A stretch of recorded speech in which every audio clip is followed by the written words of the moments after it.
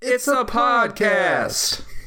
Hey, Marcus. Hey, Petey. How you doing, bud? We're back. It feels like it's been a little while, but not too long. Definitely not as long as the stretch between the last few episodes. Yeah, back by no demand. Just the demand that we put on each other to finish out this burden, this cross that we've chosen to carry. Would you agree with that assessment? Absolutely, but we're getting there, man. We're on episode 9, and also I didn't even realize this because of the way we've randomly sequenced them, but this is probably the most direct link we've had between the show and the movie, because today we're talking about 1994's Ernest Goes to School, and the episode of Hey Vern, It's Ernest, Hey Vern, It's School. Like the easiest pair-up that I had in doing this. Yes, I think that this feels a lot less cynical than some of the other movies we've done so far. Well, yeah, because we went all the way to the end. We went to hell and back, my friend. Yeah, it feels nice that this was not as much of a gut punch as some of the other ones, and I could actually learn to enjoy Ernest again after this one and whatever the last one was we did. And what was the last one we did? Oh, Slam Dunk Ernest. That's Slam Dunk Ernest, yeah. Yes. This one is also basically just another sports movie one. Yeah, kind of. But there's something I have to say about the movie up front, which we will obviously get into after the episode. But it was refreshing in a lot of ways, because not only was it super short and seemed to kind of fly by, but it had a kind of different vibe than all of the other ones, because this is the only one of the series directed by our boy Coke Sams instead of John Cherry. He was kind of more of a side presence. Like, John Cherry was very much a front and center, like, I'm the director. He would speak for, like, the series to interviews in particular. But Coke Sams wasn't as much featured in interviews that I found over the years. Like, him taking up the director's role was kind of an interesting surprise for me when I started the movie. Do you know why he took over the chair? I don't think there was some big reason or anything like that. I think it was just like Coke kind of wanted to direct, so John Cherry was like, fucking take it, man. I've just done like 6 of these things in a row. But John Cherry was still producing it and stuff like that and still had a hand in it. But he was not booted out by any stretch. Well, yeah, exactly. And, they had been working together forever, had a good partnership and stuff. Coke Sams had, just about as much to do with the Ernest character and where the series went as John Cherry did. He was there in a producer and writer's role throughout all of it, even going back to the creation of the character, I believe. So yeah, he just kind of got his chance to like direct a movie. He co-wrote it with whatever the fuck that guy's name. I don't really care. He's Existo. Bruce Arnston. Yeah, he co-wrote it with Existo. And Existo is featured in Ernest Goes to School. The sports announcer. That works for the school, and he uses his Existo voice. And do we want to talk about right now? Let's tease it. We're considering. Yeah, let's tease it, because obviously we set this up. This is going to be a 13-episode miniseries. We have 13 episodes of his kids show, and while there aren't 13 movies, there's like 10 movies, and then there's some odds and ends and things that we can plug in. But there is an Existo movie that I believe was written and directed by the guy that plays Existo in the late 90s.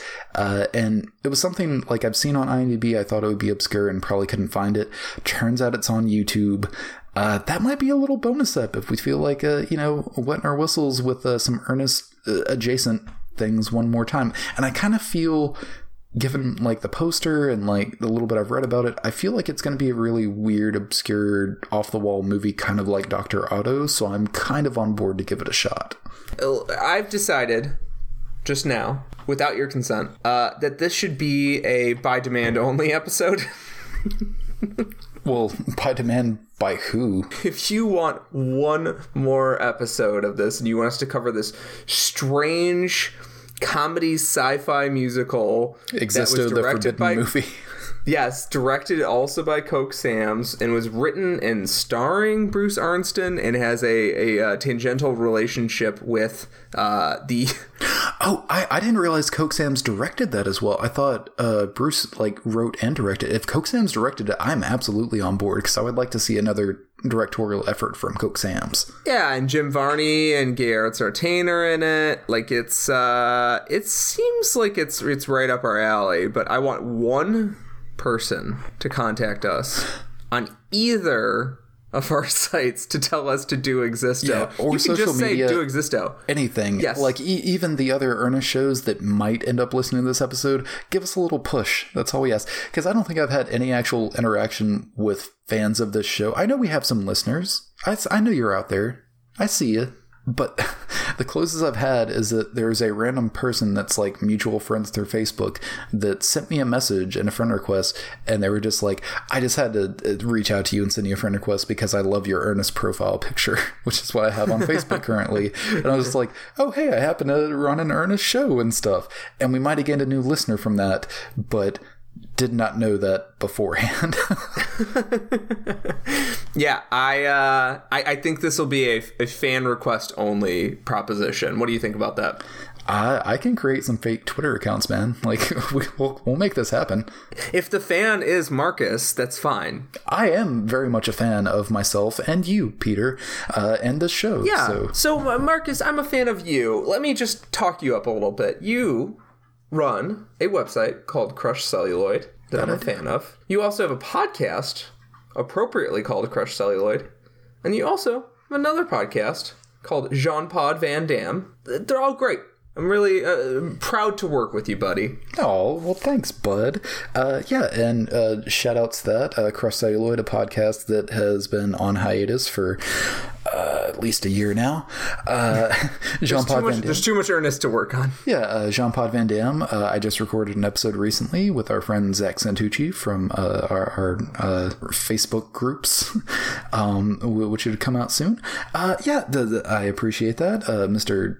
Peter G. Moran, who's of course known for co-hosting the podcast We Love to Watch with our good friend Aaron Armstrong, as well as several side projects and shows that are in various stages of development. Currently working on a podcast about the Star Trek films, which we discussed a little bit before we got on air, that I'm very excited about. We're calling it Start Trek.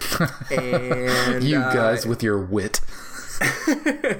We just can't overcommit ourselves enough to new projects. And I'm sure that by the end of the Star Trek series, I'm not going to be entirely exhausted with the idea of it. But yes, we're doing all the Star Trek movies. Well, they change enough, like for every, some odd movies, they change enough to where I think it'll keep your interest. It's not like doing 10 fucking Ernest movies. Yeah, yeah. Who would do that? But, and we're assigning certain movies to certain episodes, so we will also be covering certain episodes of the show. And, the first episodes are coming out in November and December, which is really exciting for us. And, yeah, give us a listen over on the We Love to Watch feed. Marcus. Yes, Peter. That's enough. That's enough. That's enough blowing smoke up each other's hoo-has. Yeah. Let's get into that's what I was going for. Let's get into some Ernest. So the episode in question today, as if this was a legal briefing, is Hey Vern, it's school. This is all school related in one sense, but also very little of it is actually about school. It's usually just events that happen to take place at a school. Obviously, we have gotten burned the fuck out on this show. It has become a chore. It's the thing that we least like talking about and least look forward to in doing this show is watching the episode. I will say, for today's episode, it went by really quick. I really didn't have too much of a problem with it. There were a couple of the same things that come up, but overall, didn't bother me that much. Yeah. I think we're going to have a lot to talk about with how the movie's core device works, but the episode itself was mostly just a series of fun skits, and the fun skits were fun. That's how fun skits work. I think last week, maybe, I sounded pretty negative on the show, and I'm still negative about the show. I think last week's episode, I said I hated the show. I think I can move after this week's episode. I think I can move it up to just a dislike of the show. Well, and I want to tell you why I think that is, Peter, and I think it's because... So the way the show works, there's usually a setup, kind of a through line, like an A to B story that involves Ernest, and then in between there's a bunch of sketches of the characters we've come to know and love and or despise. But usually, or at least the past few episodes, it seems like there is just the thinnest of string between like the story from point A to point B and even what the episode is supposed to be about, and it's just kind of overloaded with these 10 to 15 second sketches to where it overloads your brain. It becomes a trial to get through. Here I feel like the actual story, the point A to point B, and the actual school related bits and skits involving like the main characters are much more even with the random skits that pop in, so it doesn't seem as overwhelming. I don't feel like I wrote that many different, like a lot of the usual people show up, but there aren't so many, and they don't cut back and forth so often to where it feels like an overload. The baby wasn't here this week. Yes, it was. It was? Mm-hmm. Oh, God. I just blocked it out. My brain is protecting me. It's repressing memories. Yeah, no, there's literally, I have 2 notes like that. It's just like, Ernest baby and Tonguey. But they were very, very short skits. And again, there were good bits around them and good skits around them to where it didn't bring it down as much. Yeah. I have a question to ask about a recurring bit. Mm-hmm. Is Earl the Barber supposed to have like early onset dementia because he is consulting a broom about its hair care regimen? Well, yeah, because he's just like it has so many split ends.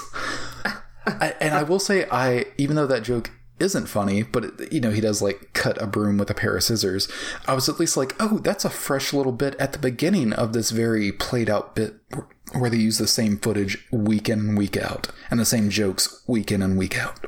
It turns out if you shove a bunch of people in a room and you make them do the same bit over and over and over again, eventually one of their brains is going to snap. And they're going to start coming up with new things to do, new variations on the formula. And I really appreciated that this week before completely just tuning my brain out for the rest of the Earl the Barber bit and just being like, I can't do it. Well, that's the thing. Yeah, I was just like, at least there's that fresh little bit at the beginning. And even though it wasn't that funny, I appreciated it. I was like, they're trying a little bit. But then, of course, the rest of the bit goes exactly how it's gone every single other time. And my next note after that was that I was already checking the time 6 minutes into the episode. The story in this episode is that Ernest wants a relatomatic, super fancy watch thing that he sees in a magazine. It does all sorts of things. It has lasers. It hooks up to your plumbing. It does anything you It'll make love to your wife. It will make love to your wife, which you're obviously lacking on. Yeah. If you're that engrossed in a watch. But Ernest is just like, you know what I have to do? I have to hunker down. I have to do better in school. I have to pass every test, do everything in school this week to get this watch. So it's kind of like how you would think how parents give incentives to their children. They're like, hey, get straight A's. Hey, do great this week. Maybe I'll take you out for ice cream or I'll get you that new video game you've been wanting so bad. But here's the thing is that I guess Ernest is just in school, and he's a 40-something-year-old man. And the thing is that he's going to buy himself this watch if he does well in school this week. He's a good boy. We need to besmirch Ernest's honor. He's a good boy. He's trying to earn himself a watch. I get what he's doing, but he's earning it for him. Like, he could just decide to just buy a watch and blow off class all week and be fine. But no, he's setting up incentives for himself for him to spend his own money to get his own watch. One of the first little jokes that I actually quite liked in this, so Ernest is like, I have to do good in all my classes. We cut back to him, and he has like a dry erase board where he lists his classes. So there's like science, math, whatever. And a very cute little joke is that he has gym class, but he spells it J-I-M. Jim. Like, little Jim Varney there doing his shtick. I thought that was nice. I think a criticism of the public education system in this country. Well, I mean, yeah, because it's terrible. It's the kind of thing to where a 40-something-year-old immortal being can still be in junior high all these years. Leave when no he obviously has Jim Varney left behind. Yeah, leave no Jim Varney left behind. But obviously he has the means to take care of himself. He's paying his rent. He's eating food. He has the money to buy this watch, but he's just incentivizing himself to finally get past the 7th grade all these years later. Did you know that the Slinky Wiener dog from Toy Story can only read at a 2nd grade reading level because of the public school system? Oh, I thought that was because of his 2nd grade owner that transfers his consciousness to him. And acts out his life for him. You know, you can make excuses for the dog, but it's not going to help the dog get up in the world any faster. And yes, maybe the dog's consciousness is bound to Andy's, but because Andy never got past a second grade reading level, even when we get into his college years. There's a joke that everyone loves in Toy Story 3, I think it is, that's like, his neighbor, his shitty neighbor, now he's a garbage man. That's some fucking elitist bullshit. Like, the joke is not that the neighbor has a nice working class job with good benefits and works for the city, and he happens to be handling garbage. No, because again, that's actually a very good job to have, but it's just we look down our noses at that because like, look at that fucking kid that lived a shitty existence, had a bad home life, and so he lashed out in ways that maybe weren't the healthiest, but it's all he had. We hope he maybe grows up to be a better person and gets ahead in life and gets past the things that brought him down in his youth. Look at the fucking garbage kid over there. That's pretty much what they're saying. Yeah. It's his comeuppance for again, having a shitty home life, lashing out in terrible ways, but it's a product of his environment. And maybe he can move past that and become better. And maybe, we run into him in Toy Story 3 and it's just like, he's working down at the bank, but like that him and Andy have become friends since then. And just like he turned himself around. Now he's a fucking garbage bum. If this country valued the working class the way that they should, both in terms of cultural appreciation as well as monetary appreciation, that wouldn't even be viewed as a punishment for it's a shorthand. It's a bullshit shorthand because again, this guy's working for the state. He has state benefits. He gets paid better than you or I probably do. Yeah, he has to deal with garbage. He's got a fucking pension. He's got a fucking pension. He's got benefits. He's taking care of his family, and he's making good money. Yeah, he maybe stinks a little bit when he gets home. Yeah, he deals with other people's trash. But you know what? Maybe he did turn himself around, because he's smarter than you or I. Yeah, I'm on Team Sid. Yeah, Team Sid. Yeah, Andy, Hashtag Sid... fuck Andy. So anyways, so there's dance fever they're in a school, and it's like a virus. The kids are bopping, they're juking, they're jiving, they're bouncing all around. I found it very funny. It's a downright outbreak. Maybe again because it's Stockholm syndrome that the show is just like, hey, tell me you're thankful for that slice of bread. And I'm like, oh my God, this is the best bread I've ever had. It's something new. Because that's the thing. When that first started, at first you see a kid like sick in his bed at home being like, I don't think I can go to school today, Mom. And so she calls the doctor, and then he kind of starts dancing a little bit. And I thought it was almost like a she can't see him thing, or like a Ferris Bueller kind of thing, just like, I'm taking the day off. But no, he's just like uncontrollably dancing. It's like, what? Yeah, no, he is. What? Dance fever. And that's like kind of a new bit that runs throughout the show, and it's completely new from anything we've seen, so that's like a breath of fresh air, even if it's not the best thing. It's at least funny because you get to see teenagers dancing, bopping around, and there's one of the kids puts his face right up to the camera and dances a little bit like, woo, which I think for most people just remind them of the YouTube generation. What it remind me of is all that weird footage that we have of like Studio 67. Is that the one from New York? Where everyone's just doing cocaine all the time. Studio 54? There we go. Studio 54. Numbers are hard.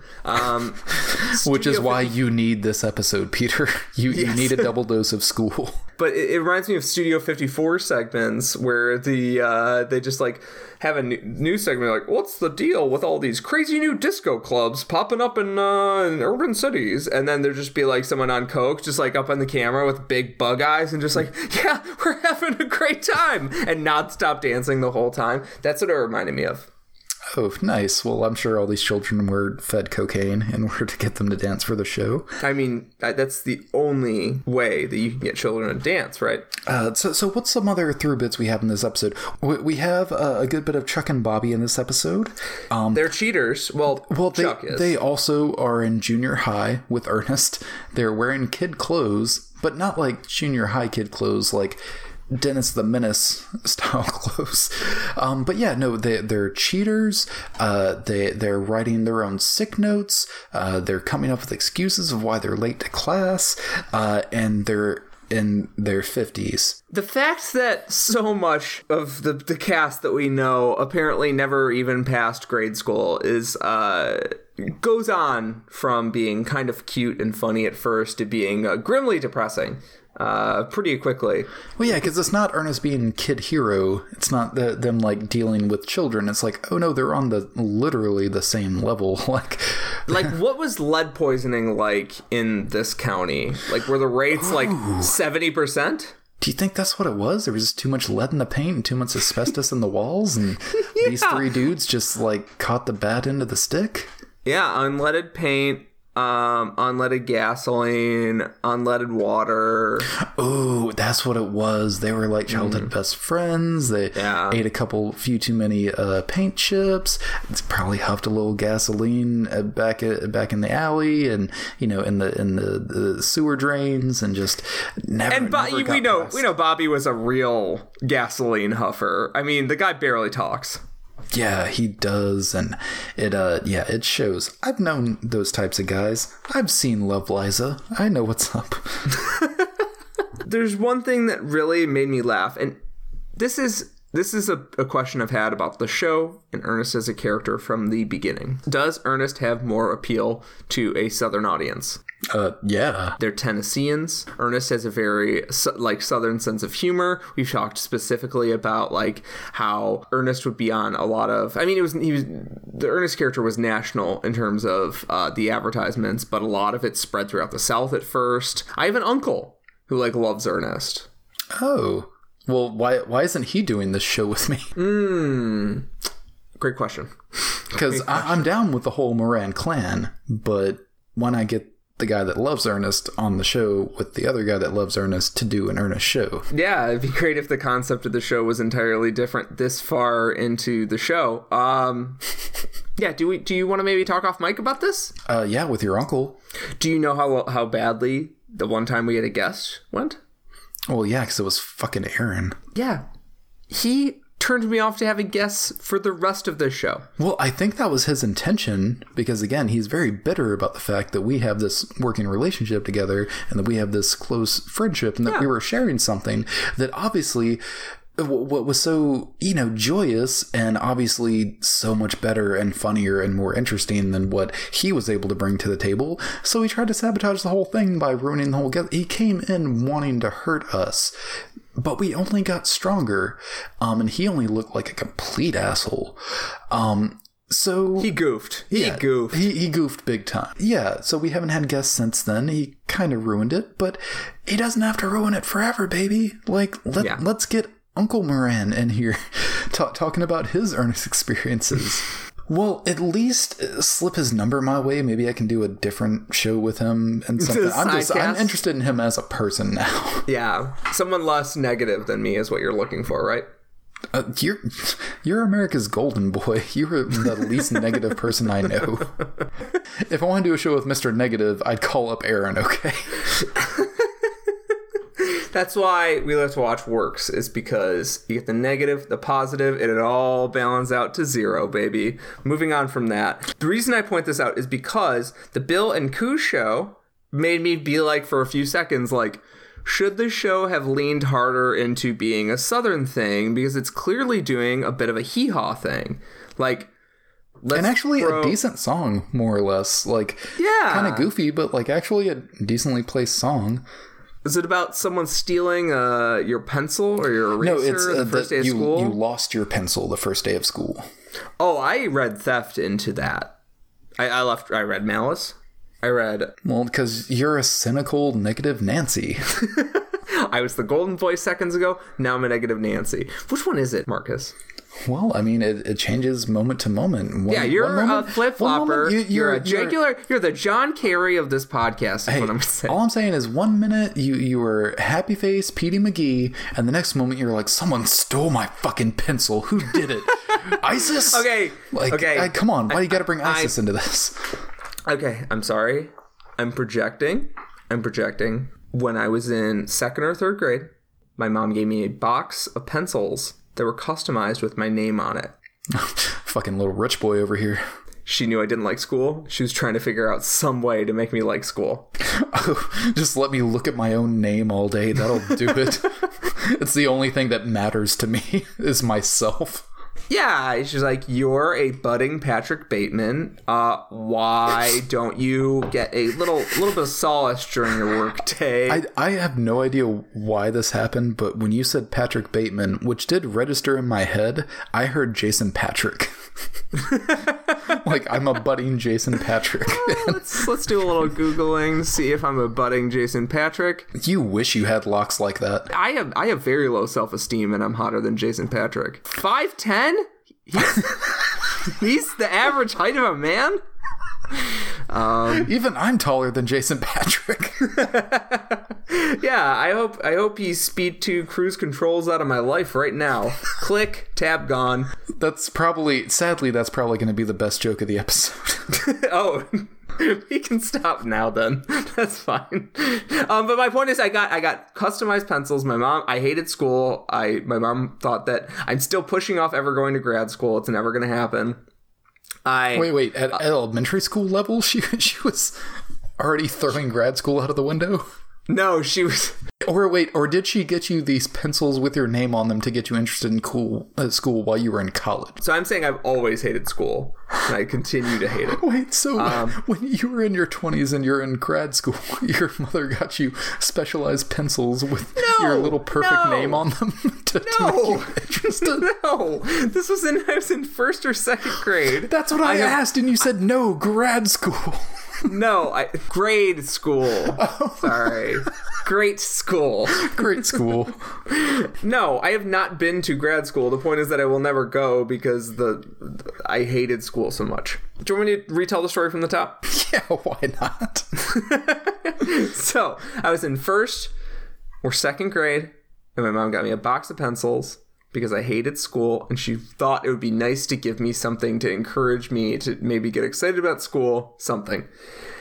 Then, all my pencils, I worked through them, just working through the school year. Then, maybe next year, like the first week of school, I'm out of these pencils, I'm back to using these standard yellow, number 2 pencils. The pencils that are exactly the same, but they do not have your name on them. Yeah, they're what the riffraff use, Not Peter Gabriel Moran. Yeah, the hoi polloi, the commoners, what they're using, the peasants. All of a sudden, when I'm scrolling up the aisle between the desks, sort of strutting my walk, you can tell by the way I use my walk. I'm a pencil man, no time to talk. And I notice that a little guy named John O'Leary is showing off a little bit more style in his pencil than I'm used to. He can sue me for libel. I don't give a shit. This really happened. And I said, that pencil looks familiar. Is that my pencil? And he looks me in the eye. He says, no, it's my pencil. Goes back to writing whatever bullshit he was writing, probably terrible. I look down, I just pluck the pencil. It's got my fucking name on it. Because he's an asshole. He's Dennis O'Leary's son. Why would he not, scratch the name off or something? But scratch off the serial numbers. Hide your crime. Okay, so here's your whole deal. You were far too self-obsessed as a 1st grader, to where this ruined your entire school experience. You should have... Man, public schools, man, that's where it was at. Public schools in South Alabama. You know what got me into it? Football pencils. I didn't even like football. I didn't even watch football or give a shit about football. But they had these pencils that you could buy in the school store where it had different teams on it and shit. And people collect them and have their favorite teams or whatever. And mine was just like, I like this logo. But that's what got us into it. And it wasn't about us. It wasn't about just being self-important and thinking, oh, I'm Peter Gabriel Moran and my name on a pencil makes it a better pencil. It's just like, no, these sports heroes that we will never aspire to be or make as much money as are getting a little bit more from us by taking our 25 cents at the school store to get pencils to try to be cool. That's what it was about. It was about Roll Tide, is what you're saying. Yeah, pretty much. Or War Eagle. Literally in my schools growing up, there was a time every year where there would be the Alabama-Auburn game, and they would sell fucking ribbons and it was like the red ribbon or like the orange ribbon, and it was like, choose your fucking side. They were pitting us against us, they were dividing us, and they were trying to get our fucking money for the shit we didn't even care about or understand. If you were a fucking Roll Tide or a War Eagle, I didn't give a shit. Didn't give a shit. Still bought fucking ribbons. Because it's what you did. It's what everyone fucking did. And so I thought I had to do You are it. the definition of a captive audience. Like, literally, there are truant officers to make sure that you are in that audience. I got taken advantage of so bad as a youth, thinking that I had to care about sports. You got goofed them beating on down their institutionalisms on me. I think the greatest thing that sports ever taught me, and I mean this sincerely, was how to fake enthusiasm for things. How to watch something and be like, yes, this is fun, yes. when you start and end your sentence with a question. Yeah. Yes, this is fun. Yes. I think sports taught me the value of me being like, this is fucking boring, but it is culturally unacceptable for me to tell you that. This is fucking boring, but this is the only way I'm going to make any human connection today. So let's just go with it. Yeah, I think that was the one value for sports for me. I didn't learn team values. I didn't learn any loyalty. Obviously. I didn't learn anything. Look at you jumping back and forth between Aaron and me. Yeah. You have no loyalty for anyone. You're all about the Peter G. Moran brand. Yeah, I'm a loose podcaster, sowing my wild oats among the world. For this episode, I want to talk a little bit about Ernest, but maybe next week I want to talk about something else. Yeah, no, and I'll sit here lonely, sad, a single tear falling from my eye, as I know you're off discussing other movies with other people and their effects on you. Mm-hmm. Yeah. I'm really sorry. Yeah, I could tell. Is this? Oh my God. I've never gotten to deploy this before. Do you mind? Sorry, I'm not sorry. Was it worth it? No, I feel worse. I feel so bad. Why did I say that? We both know that's not the truth because you're dead inside. Yeah, let's go through this episode finally. Bill and Koo show singing that song, and it made me think that the whole show is basically like a hee-haw thing. Like, just like, it's almost like you're flicking through channels, but it's Ernest all the time. It's like Ernest is like the Mussolini of your of your nation. I feel like they could have leaned into it more, and that this could have been like a Southern-driven, like Saturday morning kids TV show, more so than it is. But, you know, it did its thing. We've had a few of these. There's this, obviously, Pee-wee did great. There's only also, like, one season of The Weird Al Show, which was the big thing for me when I was a kid. I was so obsessed with, like, that brief time where The Weird Al Show was a thing. This does remind me of, this reminds me of UHF in a way, where it's just like, we just want a lot of weird skits in here, and it doesn't matter if they, like, add up to much. Did you ever watch The Weird Al Show? I didn't. Oh, so again, it's only like a season, but yeah, Weird Al had his own Saturday morning kids TV show in like the mid 90s. Only lasted for a season. I love the 90s. But it was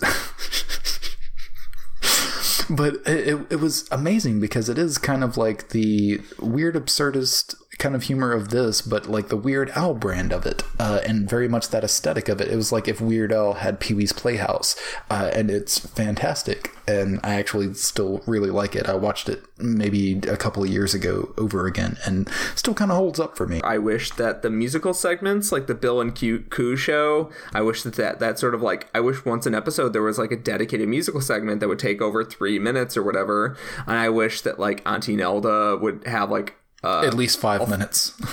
I kind of wish the show was more Kids in the Holly, where like you get 3 to 5 to even 6 minutes if it's a really crazy bit, instead of like, we need to catch up with the tongue. Yeah, like, well, like nothing else is longer than like a minute and a half maybe, and I doubt anything gets that long. It's definitely, most things are under a minute. I really like the Auntie Nelda sketch. Like it was kind of dark. Like, yeah, and that's what I like, is some of the dark humor that pops up. But yeah, we get that stupid haircut thing. We get a pointless matte finish bit. Because again, like literally my note is I just wrote matte finish, and then I wrote nothing else because there was nothing else worth writing. I wrote Lonnie Don. There was nothing else worth writing. Yeah. There's a Sergeant Glory bit, which is kind of the same. He tells the kids to never stick their heads in a pencil sharpener. There's a whole running bit about Ernest trying to get into his locker and not being able to open up the lock. There's actually one decent bit in here. It's not really even that funny, but it's like, actual knowledge is being put out, and it's like Ernest in a class, and he's like, what are the first 3 words of Moby Dick? And Ernest is like, call me Ishmael. It's like, and what are the last words of Moby Dick? And he's like, the end. There is a very brief My Father the Clown bit in this episode. Basically, that the kid, Skeeter, gets called to the principal's office, and Daddy Clown, Big Daddy Clown, comes in to find out what happened. Apparently the kid tied everyone's shoelaces together when they had their heads down, and then everyone fell. And I thought it was weird because one was very short for a My Father the Clown bit. 2, it seems like you're going to call Big Daddy Clown in here for reprimanding your child. You're not going to call the mom. You're not going to get her in here to figure out what happened. And I realized like they probably couldn't, because she probably fucking killed herself by this point. Oh yeah, he's definitely a single father at this point. And you notice you don't see the other kid either. The other kid is either dead, run away, or in a cage in the basement. Yeah. Do you think maybe he's in clown face? Maybe, but that just would be to fit in. offensive. Just to fit in. Like maybe, but it wouldn't be full clown makeup and suit like they're in. It would be really sad, like drawn on with lipstick kind of thing. Like, am I pretty now, Daddy? Like, for sure. There is also a very brief Vern sketch in here where Vern's like exercising as the camera, and Ernest of course fucks that up. And then at the end of the day, Ernest gets his watch, kind of a beast of a watch, kind of a cool design, where it's just like this big, huge contraption on his wrist. There it looks like there's a tinfoil like duck in it. Yeah, that's it. It doesn't tell the time. That's the thing. And my last note was just like, at least it went by fast this time. Which is, again, to jump back to the Stockholm Syndrome thing, what you say when your captor is beating the shit out of you on a regular basis. You say, at least today he was easy. Yeah, today won't leave as many marks. Yeah. And also, I am so sorry. I just realized we just went 50 minutes off that episode. You know, Marcus, it just means we're going to have to take time away from Ernest Goes to School, and I hope you're happy with that. Well, I mean, to be fair... The movie's not that good. So, yeah. Do you want to talk about Ernest Goes to School? Yes, I do, Peter. This is a very odd movie. We already talked about how Coke Sam's is the director, so the style, the feel of the movie is a bit different. It's also a weird amalgamation of like a Billy Madison, like, oh, you never graduated high school, you gotta go through the grades, you gotta pass, get your GED, get your high school diploma. And then there's a bit of a Flowers for Algernon thing where, they make dumb old Ernest smart, and, you know, he becomes too smart, and then that fades away. And then there's also a bit of like fucking Lawnmower Man in here. There's Flowers for Algernon, there's Billy Madison, and Radio? Yeah, does Radio ever get to play on the team? Yeah, no. Well, no. He's just their mascot, I think. So he just likes his radio. Yeah, but like he cheers him on. He becomes like a mascot, like a cheerleader kind of thing, I think. I don't know. I saw Radio once in like 2004, and of course never watched it again. Well, yeah, I mean, whatever floats your boat, man. I watch Radio once every 3 months. But I'm usually crying too much at the end to see through my tears to see if he actually makes it to the big game. But anyways. Well, to be fair, you were crying before you started the movie each and every time. Yeah, well, yeah, that's just clinical depression, and it's nothing to do with Radio.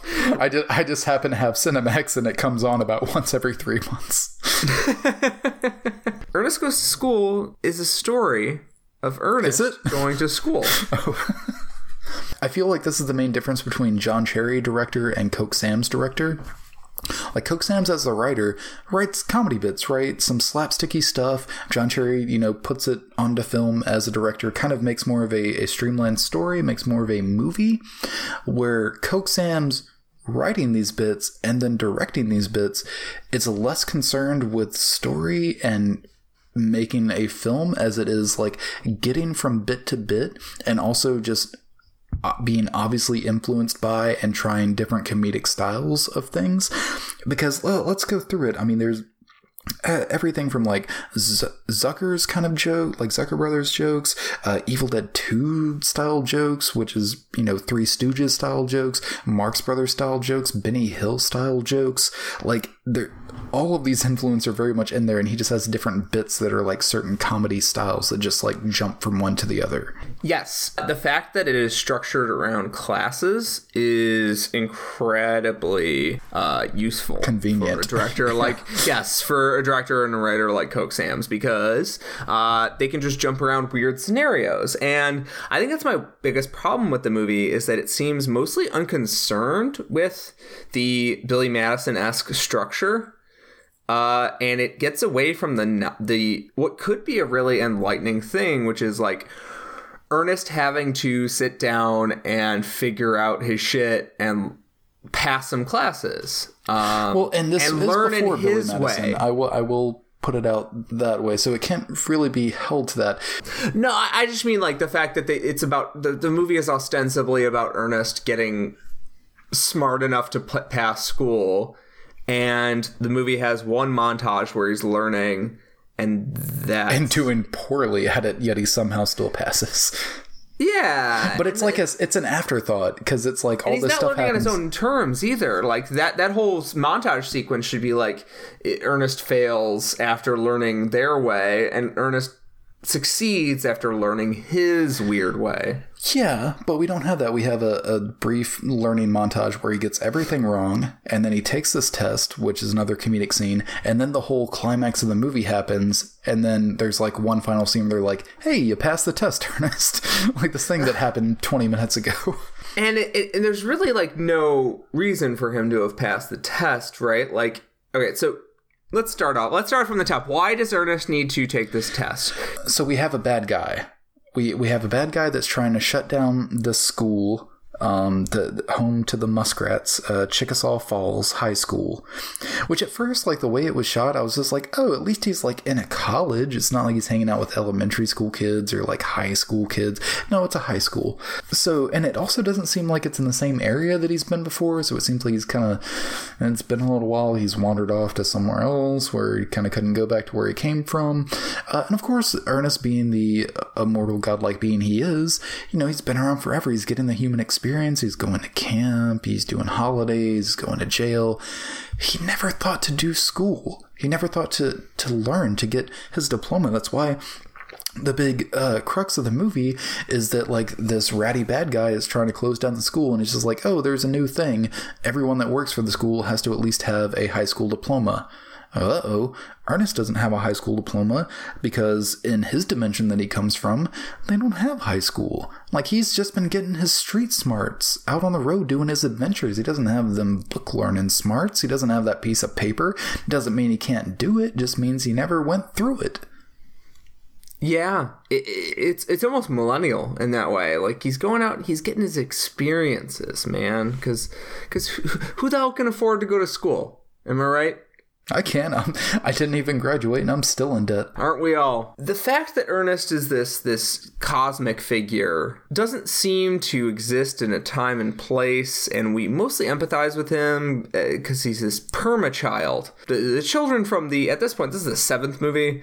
At this point, the children from the first movie are fully grown, have a mortgage, families of their own, probably own whatever businesses Ernest is actually like working for. For all we know, the evil school board commissioner or whatever was one of the former children. He was fucking Crutchfield, grown up and led astray. The idea of Ernest having to learn like the rest of us is like sort of grimly depressing for me in a sense, because I always see Ernest movies as resetting. So I feel like he's not going to learn any of these lessons, and that pans out in the ending where obviously he saves the school.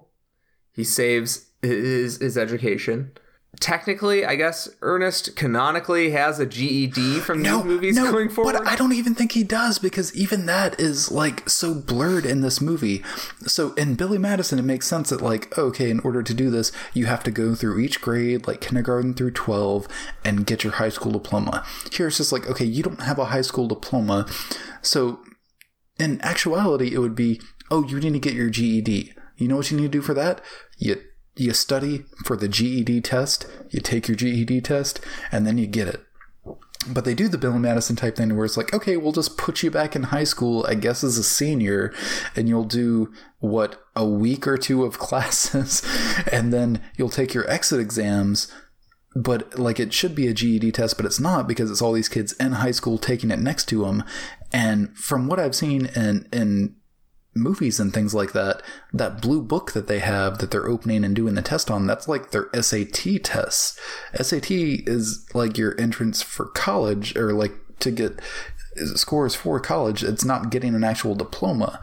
Like we did have like exit exams in Alabama public schools to where like you had to pass these tests in order to, get your diploma, but they weren't like in a blue book form like that. Like as far as I've seen in movies and TV, those blue books are like you're taking the SATs. So, like, what the fuck did he do? What the fuck did he take? And how the fuck did that get him a diploma? Because he doesn't have the credits he needs. He hasn't taken the base classes he needs to get a diploma. He literally just, like, did 2 weeks of school, took the SATs, and now he has a diploma. It's wild, especially because I think the movie hinges on a sports moment because they couldn't figure out how to do a climax without a sports moment. And this is a precursor to Slam Dunk Ernest. But they also have a climax with him taking a test, and then they throw that climax in the background like it doesn't matter. To do the sports moment. And then to do the sports moment. Well, because, okay, so that's really just a very smart and kind of clever satire of the American public school system leading into the college system, is that, yeah, we do this bit about like, oh, to get your grades, get your high school diploma and stuff like that. No, all that really matters is the sports. You play on a sports team, you get that scholarship, you go, you get in the pros, you get the money. That's what everything is based on. Schools don't care about your fucking grades and about you graduating. They care about getting that next big sports star to bring in the people to the games, to move them on to college, and then the colleges care about getting those players for the games and don't really give a shit about the education, and will just let you slide if you're in the sports team. And then fucking Will Sasso has a career.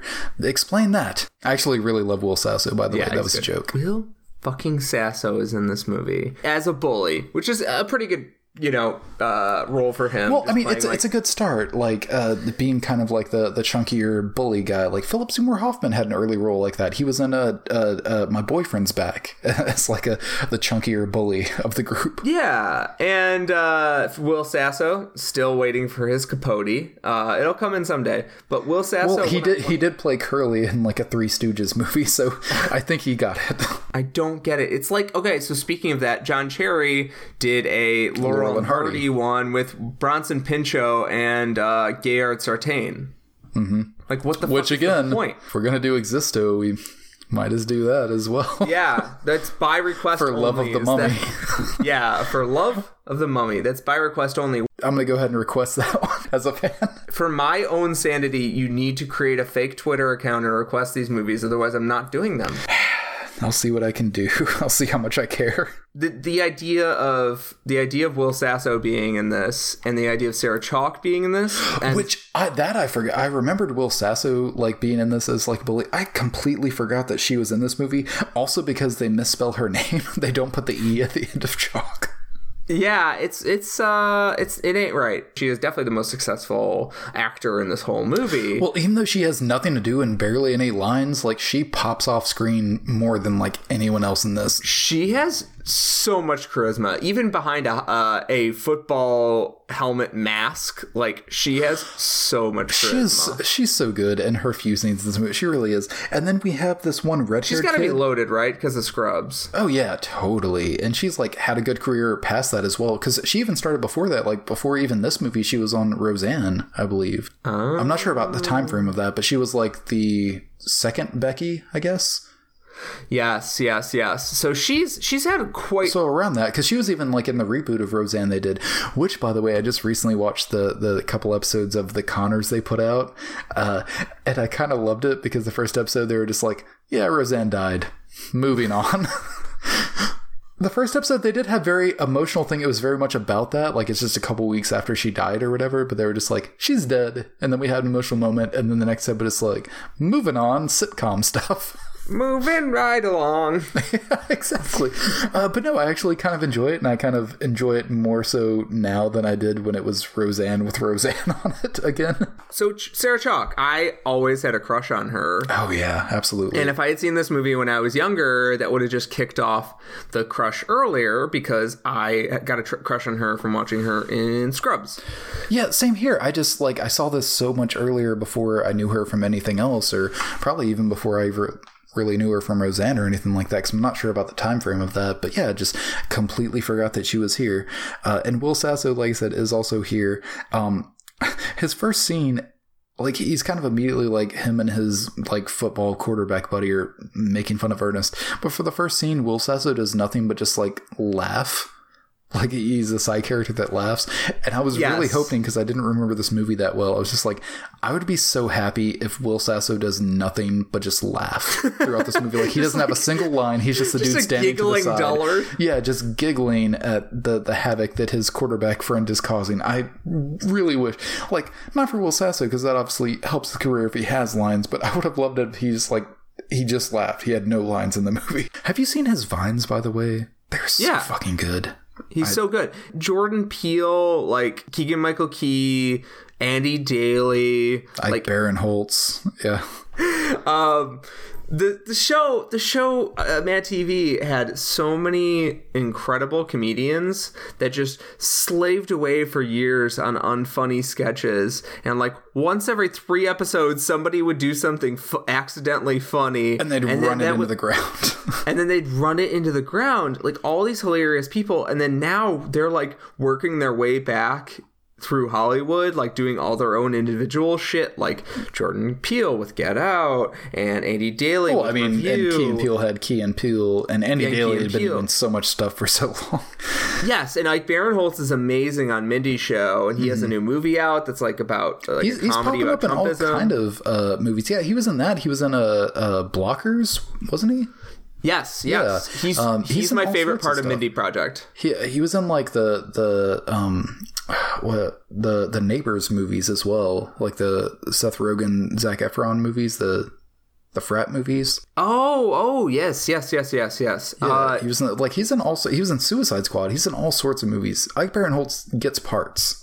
Yes. So these guys all like went on to do amazing stuff, and in this I think Sarah Chalke is the only one that really gets to do much. She gets to be like cute for a minute when she's like during the final football scene gets the guy to give her the ball because she's making googly eyes at him.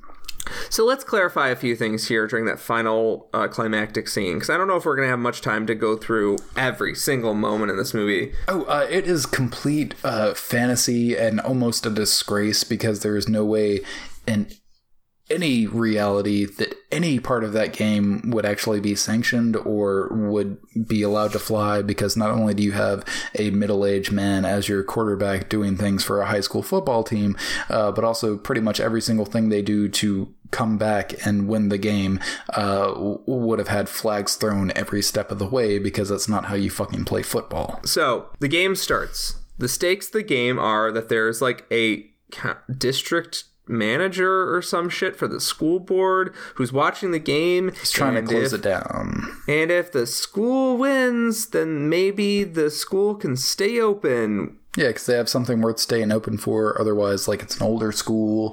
They don't have much going on. They're trying to close it. But, like, hey, if they have the winning football team, the district champs or whatever, that's maybe worth keeping open. Also, if they have a good band, I guess it's maybe worth doing. And again, let's say that this all does hinge, the big climax is the football game, when the entire movie, the football team and football in general is kind of seen as like the bullies, the assholes that doesn't have anything to do. Ernest is trying to get his smarts. Also, they win every game. They win every game, but like Ernest is trying to get his smarts. He's trying to get his diploma. He gets in good with the band kids, and like ends up working with the band kids, but still everything hinges on a fucking football game where, okay, and their big solution to where, like, okay, so the coach has been corrupted. The coach is talked into throwing the game because the ratty bad guy is just like, hey, if you throw this game, since I'm going to close the school down, like, if you throw the game, I'll be able to close the school down, and then I'll get you the job as the coach at this other school. So basically, you get to have your same job at another school with no perks or benefits or anything like that. You just get to have the same job at another school, because if you lose this, I can shut your school down.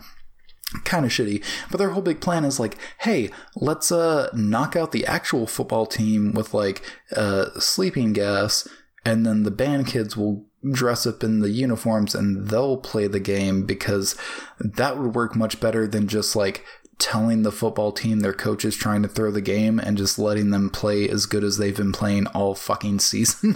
The idea that they set up early on is that this football team is amazingly good, and then a coach leading them into disaster is the one thing that could derail them. Yeah, like they're doing great because the coach is like, okay, we're going to have a different strategy now. Let's do these plays, and the plays all go terribly and they start losing.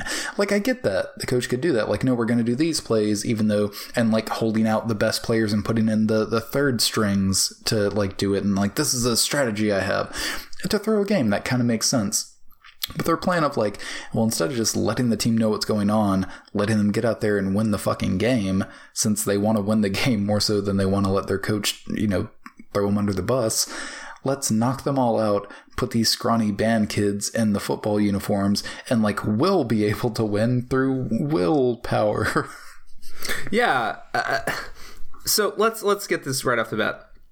In order to be on any football team, in any sports team, you need to pass a series of physicals. You need to be registered to be on the team for the entire season. You can't just throw in ringers. I wouldn't know any of this. Thank you, sports god Peter Moran. Yeah, I know. So hear me out. You need to be able to verify that everyone on the team is of the same identified gender. Sarah Chalk's on the team. Yeah, well, not even her. There are several women from the band that are on the team.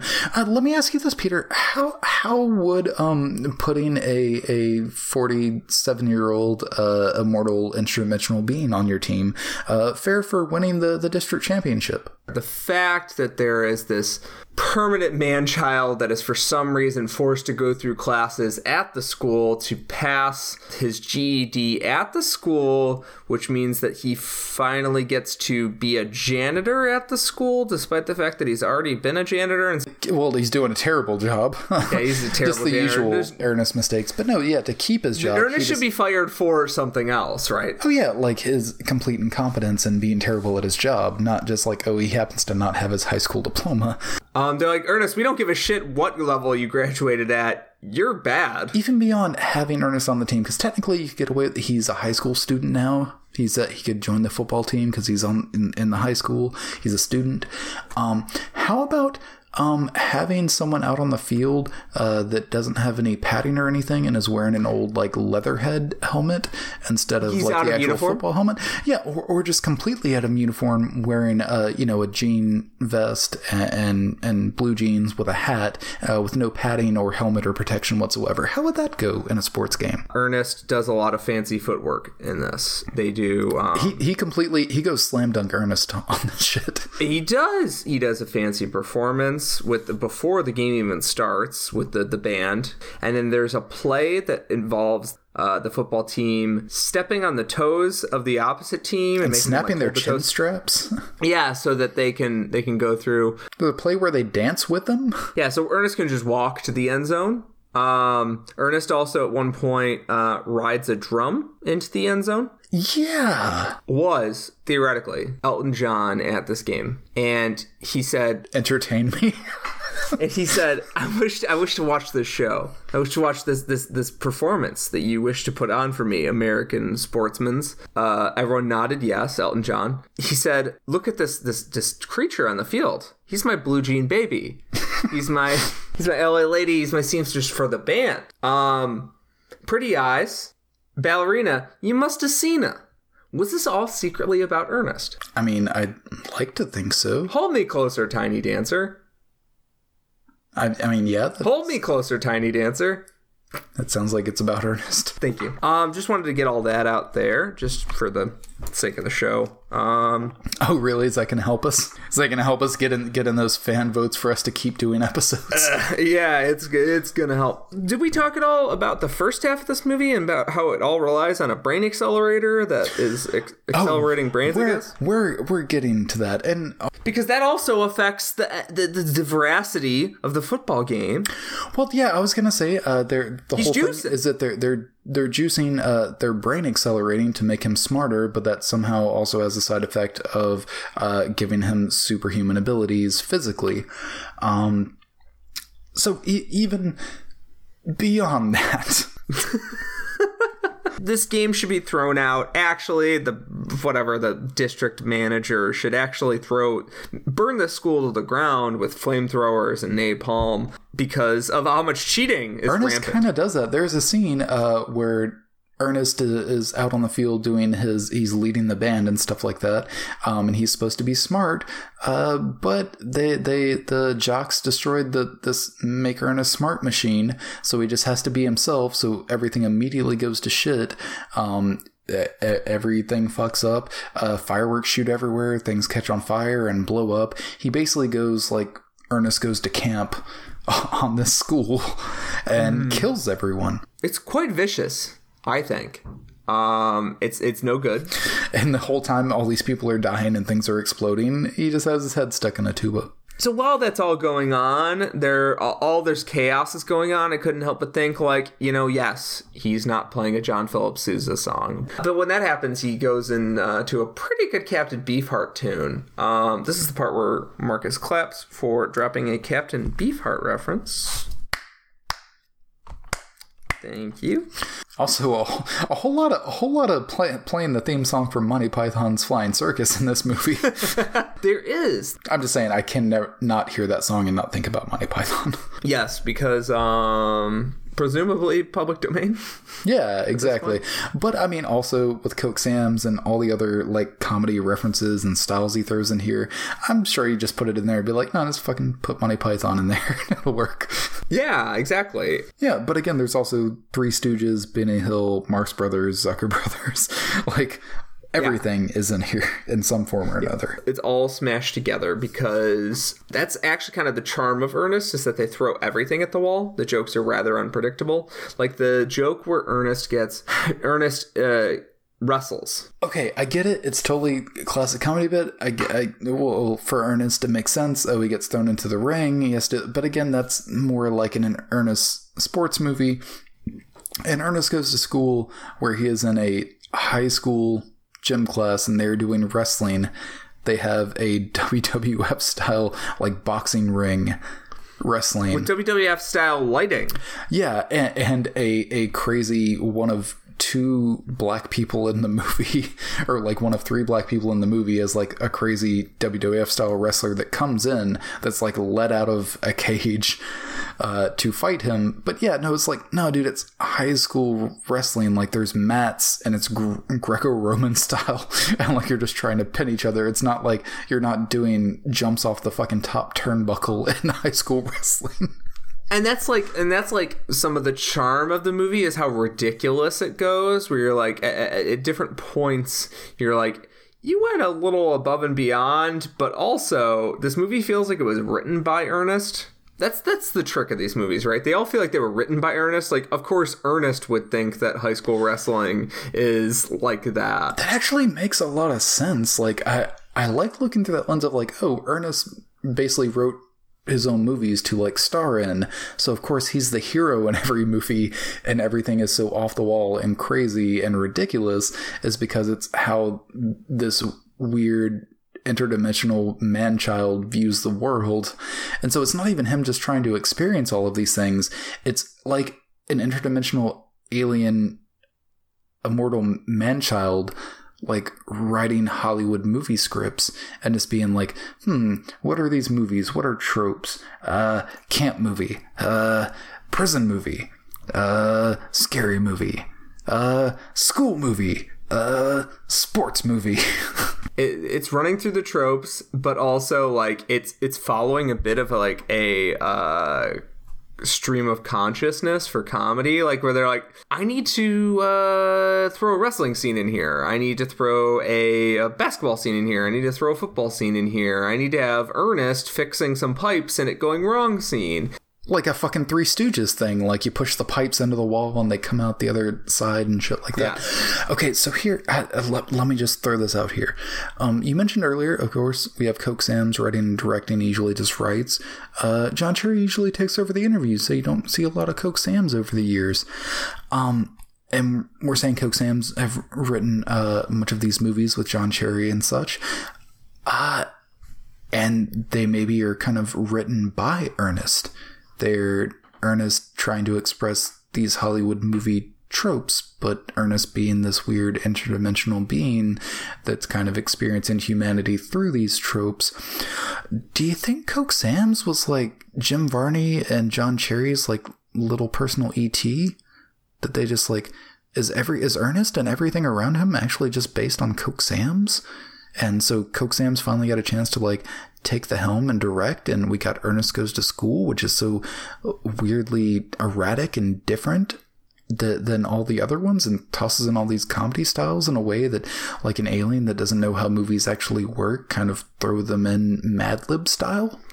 Like a Jackson Pollock painting, but just every joke he's ever heard. Every joke he's ever heard, because it's kind of like like in Not Quite Human, which I'm sure you've seen, as everyone has, how Alan Thicke creates a robot, teenage son, a cyborg more or less, played by Jay Underwood, and he's learning. Couldn't agree more. Yeah, I believe it's actually Not Quite Human 2, where he's learning emotions by watching Marx Brothers, and he's seeing Harpo like be very happy, and he practices smiling, and then he sees Harpo crying, and he practices being sad. I think that's kind of what Coke Sam's is doing, and I think Coke Sam's is Ernest in a lot of ways. That's what they've based it off of, but he's the literal E.T. He's a little interdimensional alien man-child creature that is immortal and is gaining the human experience. Taking this conspiracy theory that we have about Ernest to the next level was the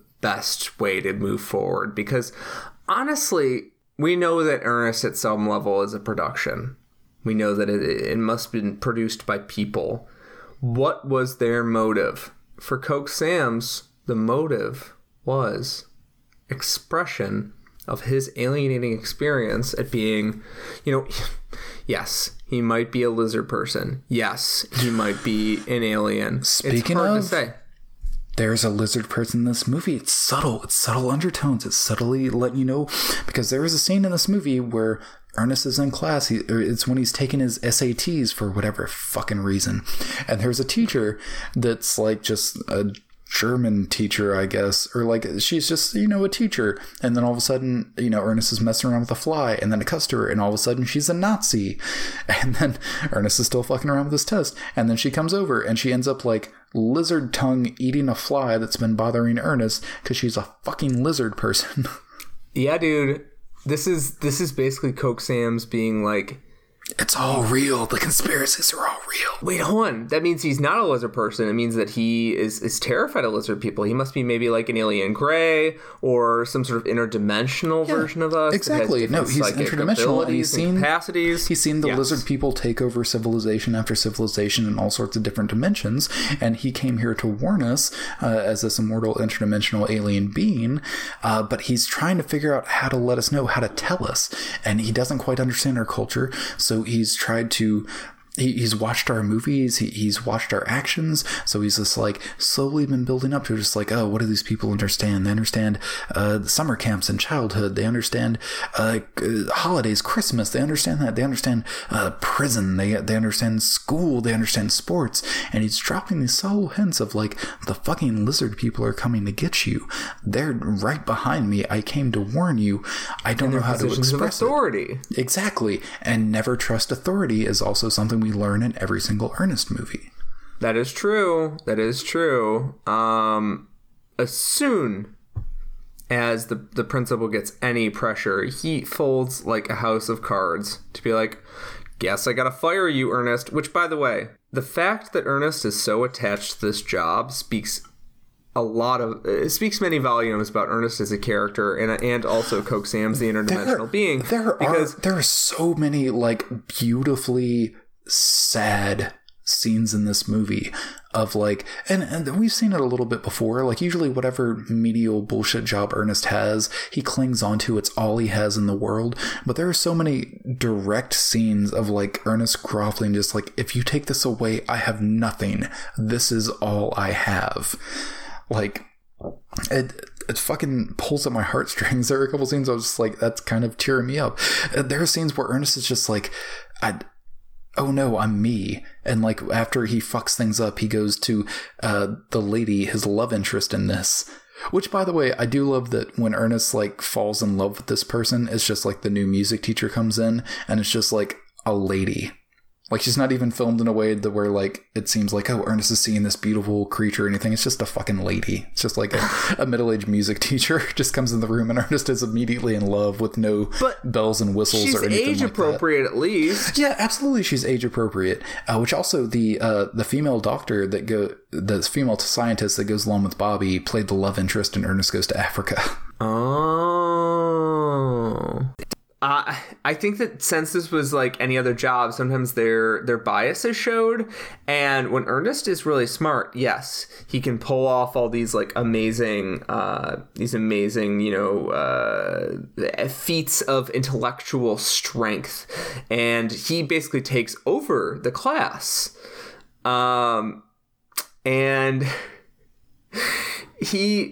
But Ernest becomes an asshole when he gets smart, like a straight up asshole, and the movie recognizes that. And it's curious to me that whenever Ernest is empowered, he is also an asshole. Well, and that's kind of how it is in general. It's just boost up because he actually has power behind it to kind of back it up. But that's how Ernest is. Like, whenever he gets the tiniest bit, if you give him the tiniest bit of affection or notice, he immediately becomes cocky. In that sort of way. So, like, Ernest needs to be the underdog, otherwise he becomes a villain. Exactly, and that's kind of how it is. Like, as soon as, someone thinks he's cool or, like, becomes his friend, he's just like, well, yeah, of course, because I'm Ernest P. Worrell, and I've done all this, and I've done all this, and blah, blah, and then he immediately gets cocky.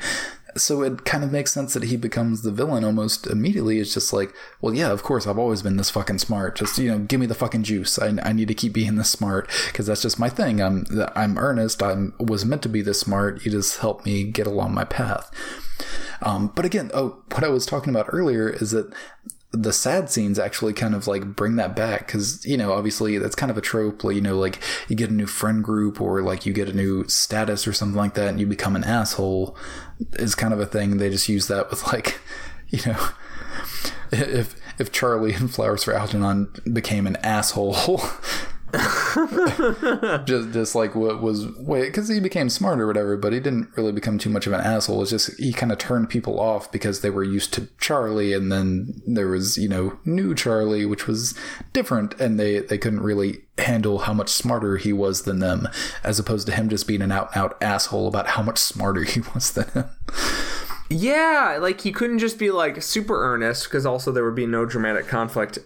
He needed to be earnest who wanted to destroy everyone around him. Like immediately started talking down and condescending to everyone around him, immediately started taking over teaching classes and stuff like that, which is why when the smartness gets taken away from him and he ends up, fucking up the pep rally or whatever and fucking up the game and destroying everything, there's that scene afterwards where he like slowly walks into the music teacher's room and is like all shy and stuff, and he's just like says he's sorry about ruining everything and stuff, and the last thing he says is like, I'm sorry for being me, and then sadly walks away. Yeah. It hurts. Yeah. It hurts. Well, I mean, if anyone can be consumed with power and get drunk on power, it's a mortal interdimensional alien being. Who's mostly powerless in our realm, because he has to keep like traveling the road, and people keep catching on to his scheme. And I assume at the end of every one of these movies, he ends up killing everyone that was involved. Just there's a lot of faceless dead bodies and ditches all over, the American Southeast. Yeah, I imagine he eats the teeth and the fingernails and the fingerprints. Well, he can't leave that much of a trace. I mean, he's not a complete idiot. But yeah, all of this is happening, and again, his whole understanding of humanity and human culture just comes from like tropes and generalities and stereotypes. So like, he's doing the best he can. But he could easily be drunk on power. He could easily be swayed to the dark side. And the fact that he is such a humble figure makes him charming. But it is an interesting lesson to kids. I know that's why they're putting it in the movie, is like, especially in the last movie, Slam Dunk Ernest, is like, hey, someday you might have a moment where you feel really powerful. You could be class president, or you could get the best grade in the test, or you could be top of your class, or later, you can make a lot more money than your classmates, or you could become a doctor or a lawyer or some sort of, or a politician or some sort of like respected position. And it's trying to teach kids like that doesn't ultimately mean anything if you're an asshole. Yeah, exactly. I mean, yes, your life will be better. It'll be much easier for you to get along. You can, of course, drop all the people that think you're an asshole and just kind of have a whole new group of other people that are assholes. And honestly, your life's probably going to be pretty great. But, it's saying don't forget your friends. Don't forget where you came from. Don't forget you used to be just as shitty as all these other fucking run-of-the-mill schmucks around here. And it's easy to become an asshole when things go good for you and they just keep going good for you, and you just get this whole new group of asshole friends. But like, hey, are you really going to be happy, being financially secure, being in a good place in life, probably getting everything you want? Or do you just want to, hang out with your buds and, struggle forever and never find your place in the world? Easy choice. Easy choice. Stick with your buds. That's an easy choice. That's wow. Do you mind if I go cry for about 15 minutes and then we can resume? Yeah, as long as it's on mic. I need that tear. Do you think that Ernest is afraid of being fired because he'll have to kill everyone in that school when he moves on to the next job? My God. Okay. Yes. I wasn't sure if I wanted to mention He's like, don't do this, don't do this, don't do this. Or go into this. But okay, so there's a scene where Ernest is like groveling at the principal's feet, where he's going to be fired and he's begging for like one more chance. And he leaves that office and then he's walking down the hallway. And I love the direction in this because everything around him gets dark and there's just like this kind of bright light shining just on his eyes. And he starts hearing like immediately like voiceovers of shit that was just said in that office, of stuff that wasn't even said. Like you hear like the music teacher and other people saying things that we didn't actually hear said in the movie. Like he's imagining it. And it's just like he has these voices popping up in his head. And it seems like he's this close to snapping and just shooting up the fucking school. Yeah. And which in this case, like, I don't even know what his weapons are. Like, he could just psychically make everyone's brain explode. He could set that fucking super vacuum loose on the school and it just sucks people's fucking skin off of their bones. Yeah. He might have these, like, robotic killers that he just sends out. And he just sits and cries while the work is being done. The bloody and the tooth-rending work. Yeah, sounds about right. So next week we're going to be doing... Oh, also, okay, so yes, we need to talk about the fact that Ernest is he's an asshole, but like Ernest does a lot of like shit when he not only does he take over the class, he also like tries to seduce one of his teachers, which is fine because she's age appropriate. Yeah, exactly. He might be her student, but he is, a middle-aged immortal being. It's not appropriate in terms of power dynamics, but Ernest will always be more powerful than all these people because he's an interdimensional being. So really... Yeah, they just finally kind of let loose his brain capabilities that were already there from his own dimension and from his own species that just were kind of cut down. They were pacted in by him having to take on this human form and this human body and this human space. But they finally created a machine that allowed his full intellect to come back through. And turns out he was kind of an asshole the whole time. But yes, we have these two scientists, the love interest from Ernest Goes to Africa and Bobby of Chuck and Bobby fame, who are two German scientists that create a smart machine. They basically do. They create like they fucking lawnmower man him. And they just like pump up his brains. And I don't know. I do kind of like the dynamic between these two. I, of course, miss Chuck and Bobby. I think if it was Chuck and Bobby doing this, it could be fun and a little wacky, but I do really like her. And Bobby even talks a little bit through this, but their whole thing is like they're kind of vaguely German. But yeah, they pump him full of smarts, and when he does, he goes all earnest, like... I could have sworn I heard him say Babadook a couple of times when he was going through his smart process. He probably needs to conjure the power of other demons while he's in the process, and then Babadook is like a fucking cool dude. Like, he's willing to lend some power over to Ernest, obviously. Just loan a little bit of that cosmic, energy, that like underlying black syrupy power that just seeps through our veins, and you feel it whenever you're kind of in a dark place, and it's not actually darkness filling you up, it's power, it's deep power, but you just don't have anything to put it into. Well, I mean, it's power, but it's also just the darkness within your own soul that is just growing and filling you up from the inside, because you're not just a receptacle for it, you're also a fount of that black power, that black energy. You're a beacon of dark energy. But the Babadook is a cool guy, so like, Ernest coming over to borrow a cup of sugar. All I'm saying is they both wear hats. That's a good point. They probably met at the haberdasher. At the interdimensional haberdashery. Yes, of course. Yeah, obviously. And the Babadook's a good guy. He's just like, yeah, sure, dude, you can borrow like 9 cups of the dark oil. Like, I need to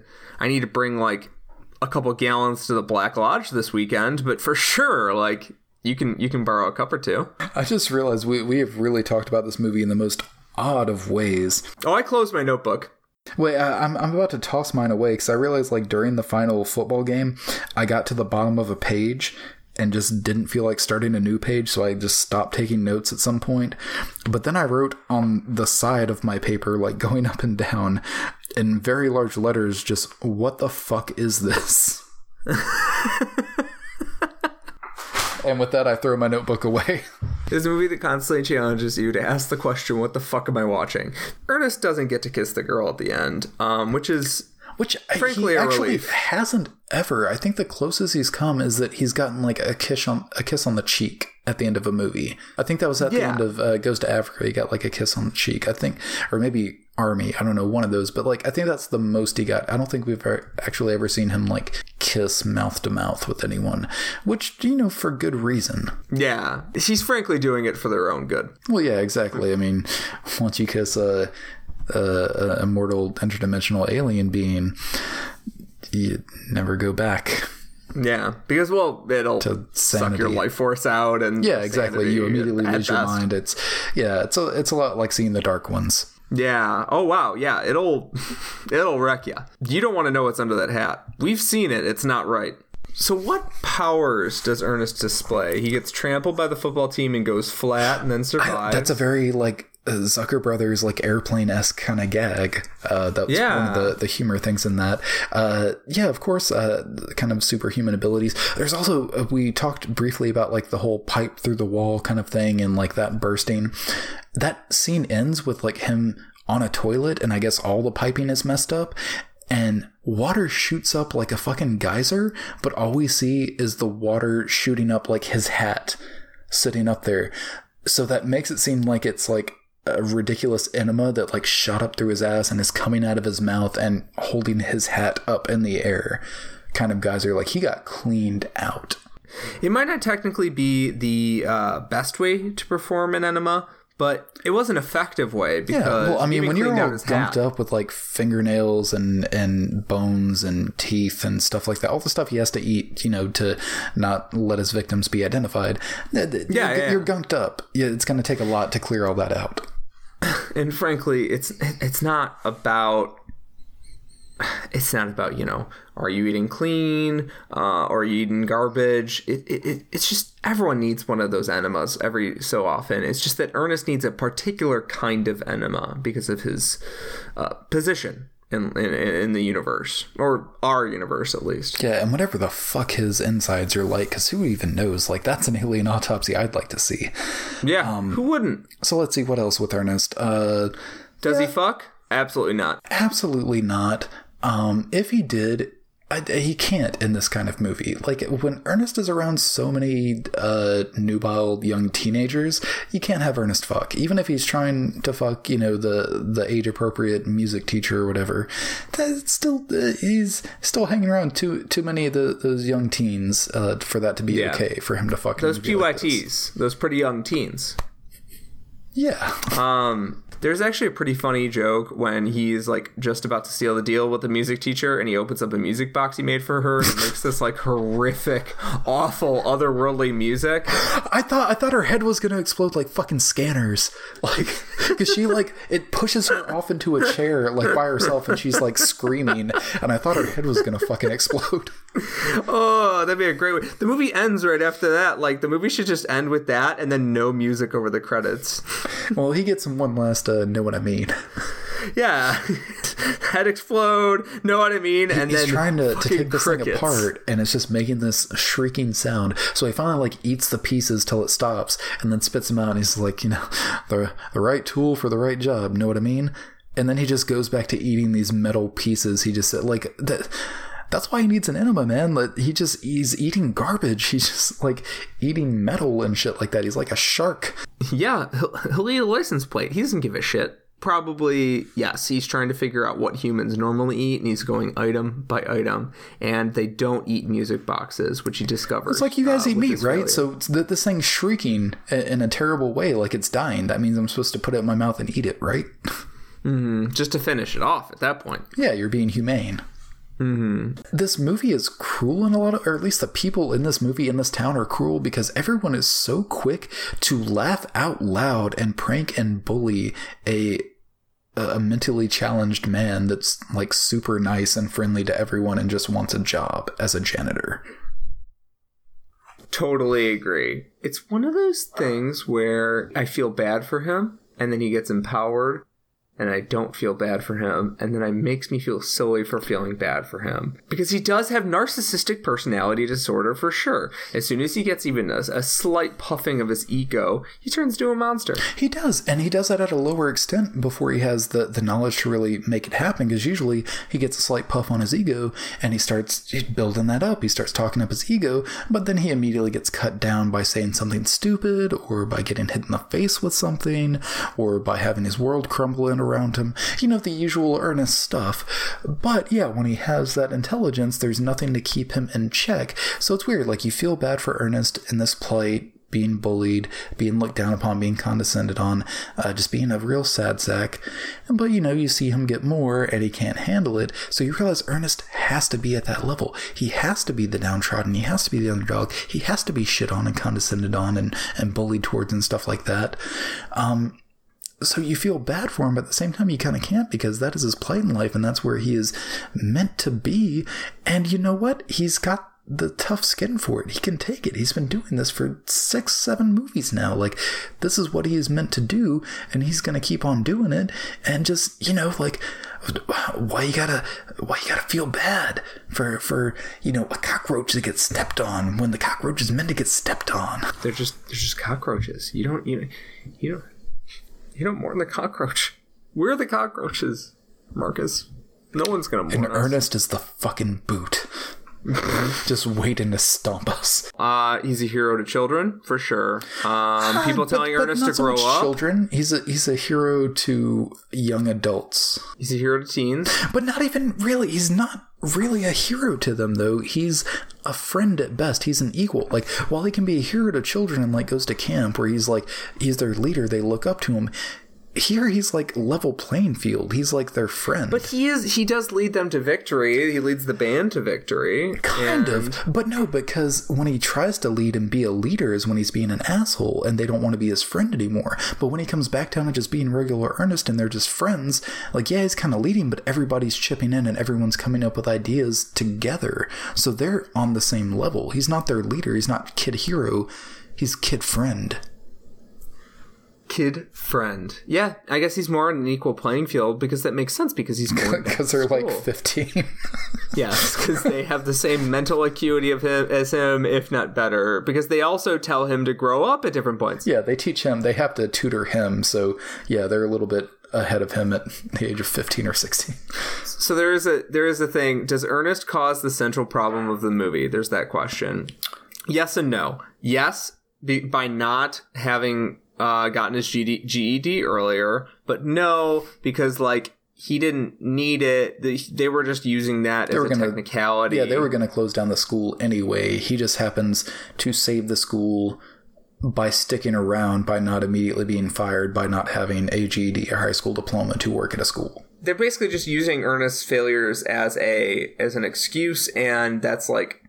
Well, if nothing else, I think they're using it as a representation because they're trying to make the school look bad to close it down. So they're just like, well, everyone that works in a high school has to at least have a high school diploma or GED. It's like, well, yeah, everyone here is accredited. We have teachers and everything. It's like, yeah, but you got a man named Ernest P. Worrell that never graduated high school, and just like almost like they're trying to make them look bad, and they're like, okay, well, we'll give Ernest a chance and try to let him graduate, and almost like they're mocking him. It's like letting a fucking janitor go to school with these kids to let him get his thing. Why doesn't he just take a GED test like a normal fucking person? Look at this fucking school. We better close this shit down. They're having a mentally challenged man in class with all these teenagers. Who knows what kind of stuff he does in his fucking utility closet. It's off hours, yeah. There's a reason that we mostly ask him to come in afternoons and nights. You know, I'm really watching it again. I'm getting a real kind of same vibe, and maybe he took a little cue from this. Maybe he used this as inspiration when he did it. But Jackie Earle Haley playing Freddy Krueger in the Nightmare on Elm Street remake, I'm getting a lot of similarities there, and just personality and overall the vibe overall. Yeah. The idea of connecting this interdimensional being with this interdimensional demon, even with Freddy Krueger, is just really... But not like, cool Robert Englund Freddy Krueger, but like the seriously, without a shadow of a doubt, nothing left to the imagination, child rapist and killer Freddy Krueger, played by... not in real life. I'm sure he's a nice guy, but looks like a creep in every sense of the word. He's supposed to be a very nice man, but he is typecast as all the worst people in the world. Because the way his face looks. Yes. Not fair. No, there's a little bit of a Freddy that hasn't gone bad yet. Like, no one has set him on fire yet. See, there's a buddy movie I'd like to see, though.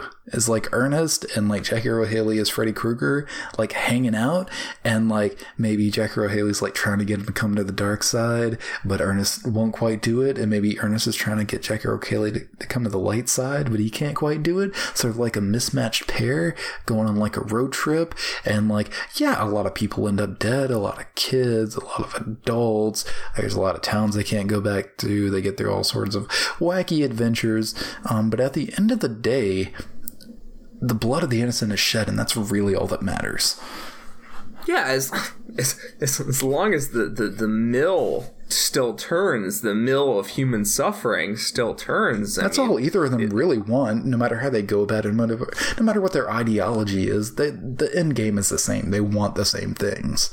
One takes the high road, one takes the low road. But what are you gonna do? You still wind up at the same middle ground. You know what I'm saying? Some towns are small, some towns are big. But once you reach the amount of pints of blood that you need to reach, once you reach the amount of pints of blood to where you kind of can't hang out there anymore because people are starting to ask questions, you still got to move on to the next town. You just move on right along. The problem with Freddy Krueger in this scenario is he's a bit of a homebody. Just like Michael Myers, they like to hang out near their old haunts. Well, that's the thing is with Krueger, like, He did it, but it got to the point where like he should have left town. The blood was getting a little bit too high. The rapes were getting a bit too. He was reaching that maximum child rape level. But he just stuck around. Yeah. He didn't skip town, so he got killed there. So he's just kind of stuck there. But now he's a supernatural being. So like, no, what the fuck are you gonna do? You can't even catch me in real life. I'm in your dreams. And at this point, I mean, that's who Ernest is to us. So next week we're gonna be talking about Ernest Rides Again. Yeah, that should be fun. The last core Ernest movie. Yeah, the last core Ernest movie. Also, director John Cherry's favorite of the Ernest movies. So I think we're going to kind of end it feature film-wise on a high note. Yeah, that'll be fun. So, Marcus, this has been fun. I will agree with that, although I'm feeling kind of weird right now. I'm not sure what's going to happen when we get off of this recording. I might go to a dark place. Well, I mean, you should at least talk to Ernest, and he can maybe like act as a sort of a liaison with the dark side. I was about to say, like, yeah, that'll help. Yeah, that'll keep me from going over the edge. He could at least be, you know, like give you a soft entrance. You know what I mean? There you go. But yeah, thank you, Peter. This is fun, and yeah, thank you, Marcus. We'll be back, and who knows? It looks like we may have 1 to 2 extra episodes that we're tacking onto this because we never wanted it to end. We just never want it to end, do we? And with that, I say to you, know what I mean. Know what I mean.